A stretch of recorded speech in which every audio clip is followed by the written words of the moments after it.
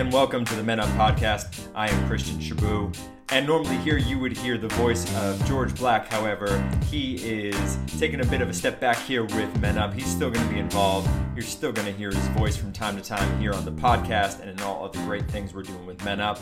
But it had been too long since we got a podcast, got some content out to y'all, and wanted to do that. Was feeling really excited, really inspired to do some new content here in 2020. And so today we're going to be focusing on three different topics, really three topics that have really been exciting to me in the last several weeks. One is going to be doing a little bit of a deep dive into a new book that I started reading. It's called Bias. It's by Dr. Jennifer Eberhardt. Really powerful work there. Also going to be talking about the current state of the Democratic primary, just some really interesting things that we're seeing there. And then finally, got a little bit of a fun story and announcement that's personal to my work here, and that is that I'm going to be coaching basketball here in the spring. So a wide variety of topics, but all of them are focused on really how do we level up, how do we reconsider, re-examine, and ultimately find a definition for what it is to be a man that is more equitable, more fair, and honestly just more balanced and joyful for all people involved. And so that's what we're going to be focused on in this episode, as is every episode. And who knows, maybe this isn't a Men Up thing. Maybe this is more of a Christian Shaboo who wants to do a podcast thing. And if that's the case, we will certainly move that on to another platform. But until now, still check out themenup.com. Obviously, give us those 5 stars if you're feeling like we're doing great work and that you're feeling a little bit generous to give those 5 stars, because those are really important on Apple Podcast and everywhere else that you get this podcast. Also really excited too, because this is going to be the first time that I'm doing this podcast and doing this content as a solo venture. So really excited to see how this is going to go, and I'm so appreciative of y'all for sticking with me and for just going along for the ride, because it's going to be fun. But it is a new, fresh start to 2020. And I got to tell you, this first month for me has been one where I didn't get off to the best start. You know, I think that there were, whether it was sickness or other challenges or just a lot of self-reflection entering into this new decade, I was doing a lot of processing, but honestly was not getting in the rhythm of the habits and routines that I wanted to. And so February here is feeling like it is off to a great start. I hope that it is for y'all. I can tell you that actually it's 2 habits, but I've sort of coupled them together. The habit that I've really been getting into and rediscovered and really found rhythm with has been journaling every day and reading every day, and finding that actually doing that in the morning when I first wake up at 4:30, 5 o'clock in the morning has been the best part, with the exception of the weekends where I spend a little bit more time, go to a coffee shop here in New Haven called Coffee. Shout out to that place. It is fantastic.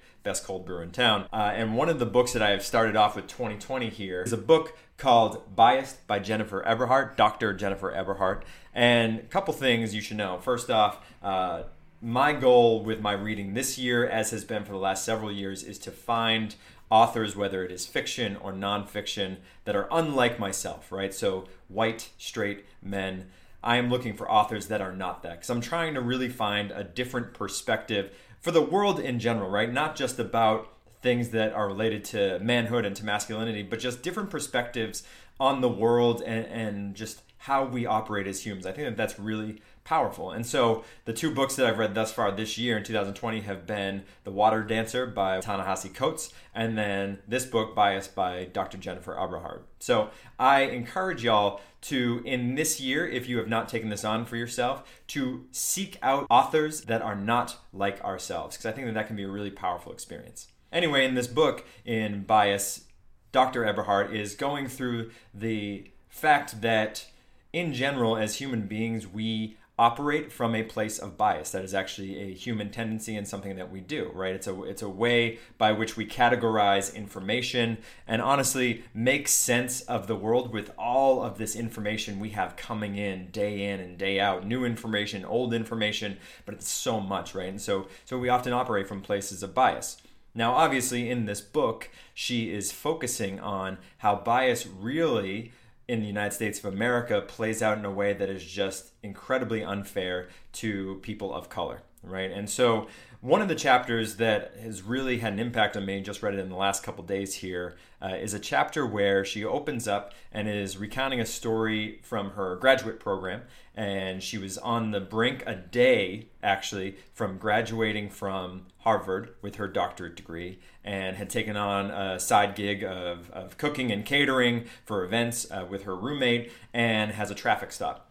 And that traffic stop was not for speeding or was not for doing anything harmful to the public, but was rather what they would call a mechanical stop, in so much that this stop was about what looked like a registration that was out of date.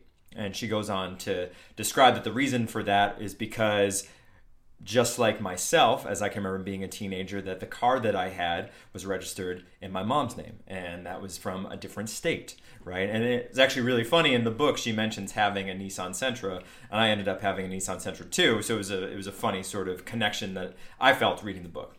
Anyway, she tells the story about how this traffic stop ends up escalating far too quickly for something that should typically just be, maybe it's a citation, but really it's a warning if nothing else. And certainly in my own experience, again, as a white straight man in the United States of America, I have had those moments where maybe it wasn't for an outdated registration, but whether it was for a blinking light or it was for a brake light being out or anything like that, have had those stops, right? And in my experience, I've had those stops and never had to worry about being harmed or feeling threatened or feeling like a situation could escalate when those stops happen.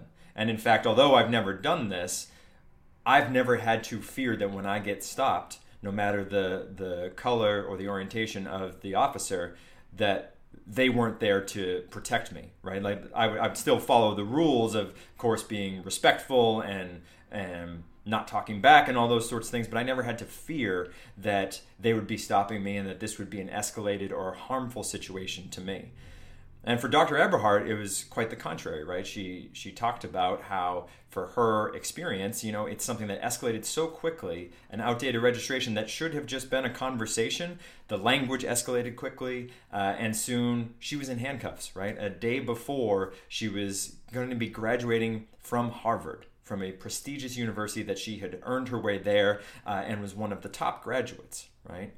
And the chapter goes on to talk about the disproportionality of these traffic stops that are fairly routine and how oftentimes for people of color, they become escalated and become, whether it's fines or escalating to jail time, or as we have seen over the last years and decades, death over these simple traffic stops, simply because there's a bias for people of color as it relates to their treatment from law enforcement. One of the things that's been going through my mind now, not just for the last several months, but for the last several years, honestly, is how can I take a step back and understand my privilege as a white, straight man in the United States of America. And you'll hear me speak about that when we're talking about understanding my manhood and my masculinity and my power and privilege in this world, because that's where I'm operating from. And it immediately made me think about the moments in which I've been on the road driving. I don't drive as much as I used to because I live here in the city. I don't have a car anymore. I decided to get rid of it for environmental and also for economic reasons for myself. But once in a while, we'll get a rental car or get a car share car, and I'm still driving around. I can think about all of these moments when I have been on the road and gotten frustrated. Not to the extent of road rage. I think I've become a calmer adult and don't have that kind of road rage that perhaps I had when I was younger. But nevertheless, experience this frustration on the road of people driving the speed limit, or people perhaps putting a blinker on way too far in advance, but making sure that they are being cautious enough on the road. And every time in my mind, I just think to myself, oh my God, why can't these people drive like I'm driving, right? That's the thought that goes through my mind. Because in reality, things like the speed limit, for example, that comes across to me more as a suggestion. That's honestly how I had been taught, what it is like to drive, right? Of course, it is a limit, it is a law, we understand that, but also, so long as you're not weaving in and out of traffic and doing all of these sorts of things, it's just sort of a suggestion of staying near the speed limit. I get that privilege, right? Because at the end of the day, if I do get stopped, I don't have to worry about that stop escalating. That's not my history. That's not my bias, right? There is on the flip side such a history and bias for people of color as it's related to law enforcement, where of course someone of color who's driving, of course they might want to abide by the speed limit or put a blinker on that is well in advance of when they need to turn, or goes from one lane to the other in a very slow and methodical way, because the alternative is if they get stopped, this could actually be something that escalates well beyond what it should ever have to be. And of course, I've passed people, and I'm sure some of them have been men that look just like me or women that are white, but I've also passed people that have been people of color, right? And what it reminds me of is that is a privilege, right? The idea that I can look at the speed limit as a suggestion. I can look at these rules of the road as suggestions, things that are nice to follow. But ultimately, if I break that rule, that the worst case scenario is I get stopped, perhaps have a conversation, maybe get a citation, maybe have to pay a little bit of money, but that's it. I don't have to worry about any further escalation. And so I say that because I think that is, one, a practice of looking at where privilege manifests in even the smallest places, right? Like anytime we have that feeling of, oh, if only people could operate in this way like I do, I think those are really powerful moments for us to step back as men, for us to step back as white men, for us to step back as white straight men, to step back and say, hold on a second. What is the place of privilege, the lens of privilege that I get to operate from that allows me to say that? And what might be the block, the obstacle for people who are unlike me to operate in that same way? Now, I know this is a small observation, but it's something certainly that came up for me, and I encourage others, like myself, or anybody who feels moved by this to take this on in our new year, to take on this idea of anytime we come to a place of, oh, if only they could operate or be like me, to step back and really understand our privilege. So want to give a big shout out to Dr. Eberhardt. Thank you for this book. Also encourage folks to read it. It's called Bias. If not reading that book, find some books of authors that are unlike yourself. Find some books from people that offer a different perspective than the lens you see every day.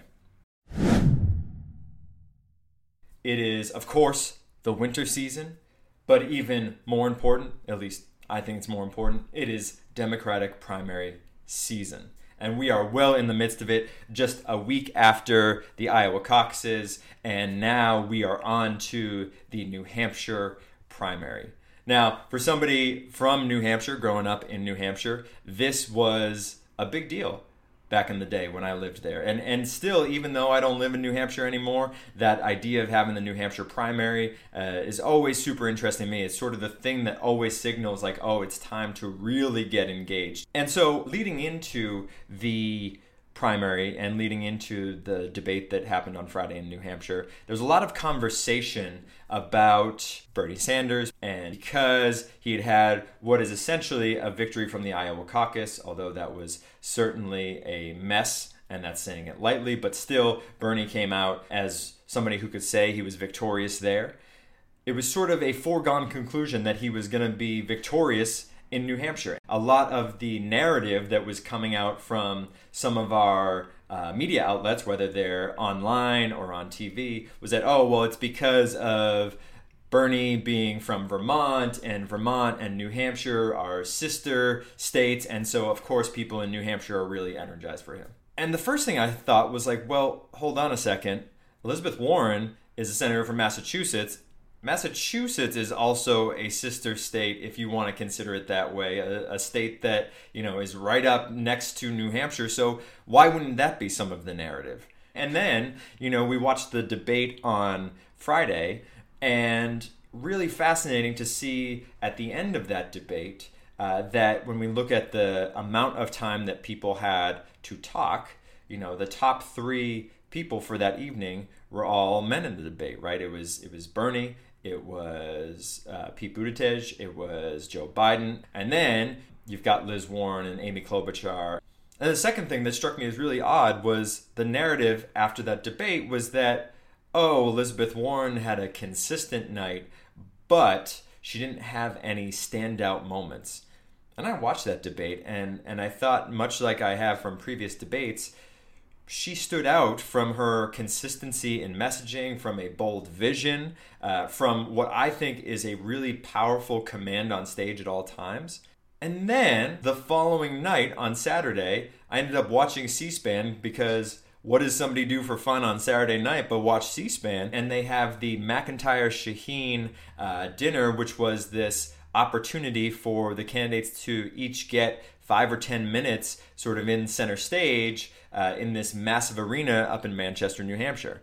Two things struck me about that. First off, I'm watching this telecast of this event on C-SPAN, and this arena up in Manchester, the last time I even thought about this arena was myself and several guys who had an a cappella group back in our early 20s ended up being able to sing the national anthem at a semi-pro hockey game up there in Manchester. And that was the last time I had thought about that arena, and suddenly I'm watching this event for the Democratic primary season up in New Hampshire. But then the second thing was, again, Liz Warren comes out and just has an utter command of the stage for those 5 minutes that she has. The several guys that came before her, right, had notes that they certainly had on the podium, and I'm not holding that against them at all because they had some powerful presentations and powerful things to say, but she did not have those notes, and perhaps there were teleprompters, but again, she was so well prepared in a bold vision and a command of the stage and an ability to connect with the audience, and when they panned to the audience, it was so clear that the majority of people in that arena were most excited for Elizabeth Warren. Now, why do I say all this? Because I think so much of the coverage is just so biased for our male candidates. And I want to be clear here, like, from my perspective, the political part of this, I am excited and eager if the candidate is any one of these people, and particularly Bernie Sanders or Elizabeth Warren. But when I look at it, you think about how prepared Elizabeth Warren is. It's just incredible to me that there's even a narrative that somehow she's not competitive in this state or not competitive nationally. And it's so important to have a diversity in our media diet, right? Not to just rely on the standard networks and not just rely on the one or two sites we maybe go on online, but to get a really broad understanding of the landscape of politics, but also issues broadly, right? So maybe sometimes we do need to tune into C-SPAN on a Saturday night to really get an understanding of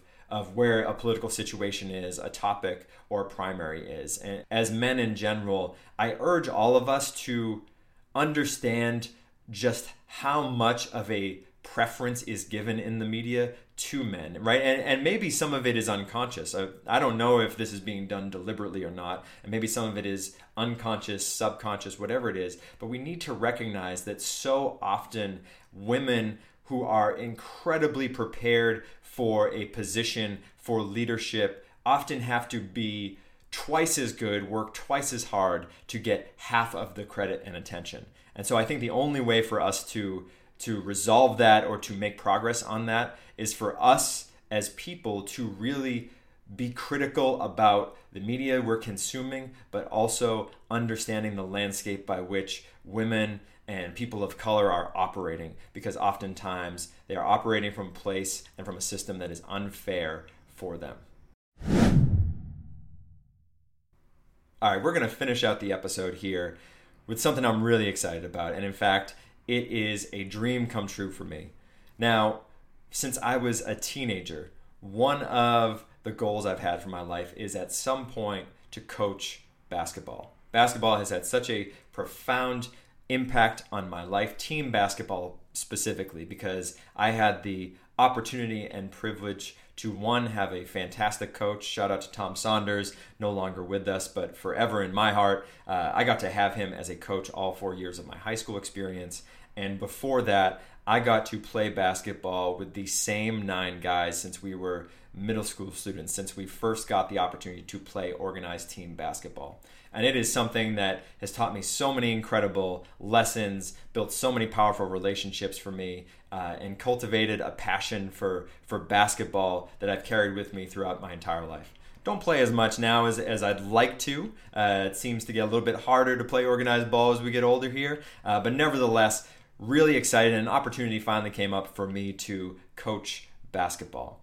And so I've been reflecting on what do I know about coaching. In my everyday job, I coach young people around their own goals and their passions and the things that they want to do in their lives. But certainly coaching a sport is a little bit different. You got to have some plays. You got to know your offense, your defense. You got to know how to get young people prepared for whatever the sport is, the rigors of the game, and get them mentally prepared as well, not just physically. And so I've been doing a little bit of reflecting there, and have certainly told folks in my community about this coaching opportunity. And it's been really interesting to hear some of the feedback I've gotten. Certainly, everybody's been really supportive and excited for me, but as we've been talking about, what kind of coaching, how should I lead as a coach? A lot of the sentiment has been, you better make sure that you're pushing them physically until, they can't run any harder, or you got to make them puke in the first weeks. Or even when I've told them I'm coaching, they're like, they don't know what they're in for. You're going to push them real hard, because people know how passionate I am about basketball. And then there have also been some folks that have said, you've got to be hard on them. Sometimes you got to yell at them. Sometimes you got to tell them how bad they are in order for them to get out of bad habits. And again, as I started towards the beginning of this episode talking about that I need to confront every day in my work, in my daily habits, and in my daily interactions in life, the lens by which I operate from, which is that of being a white, straight man, right? And so as I was thinking about going into that first meeting with my team, I wanted to make sure that I made them aware, and so that they could hold me accountable, and so that I could hold myself accountable, that there's a particular way I was going to coach. And it's not throwing any shade to any of the previous coaching. I honestly don't know what their previous coaching has been, both at the school that I'm at, but also in their life. I don't even know if they've played organized basketball to this point, right? But what I do know is that I can step into that space, and what I told them, I am not going to be the coach that yells at you. I am not going to be the coach that makes you feel bad about making a mistake. To be clear, we're going to make mistakes, and we're going to fix those mistakes, and we are going to work hard, and out of the working hard is where the fun is going to come, and we're going to hold a high expectation, but we're also going to support each other to get there. And that's the kind of coaching that I'm really excited about. And frankly, the only kind of coaching I believe that I can be doing, right? Again, as a white straight man in front of an audience and a team of young people that are young people of color. I am clear that in my life, and I want to make choices as such that lead to the place where I am not typical experience that they have of a white man, right? Or the images that we get of too often white men yelling, being emotional. As coaches, as people, I need to be something different. And so in order to be something different, I needed to declare it to myself, to them. I've asked those young people to have our commitments that I laid out signed, and I need to have those commitments signed too. Well, this has been the first episode in 2020 in this new decade of Men Up. Please, if you like what we're doing here, if you liked this one-hander, this one-man show here of the Men Up podcast, please like, rate, share. If you're ever wanting to talk about these topics that we've had in this episode or any other topics that we've had with Men Up, I'm always open to that conversation so that we can ultimately all level up.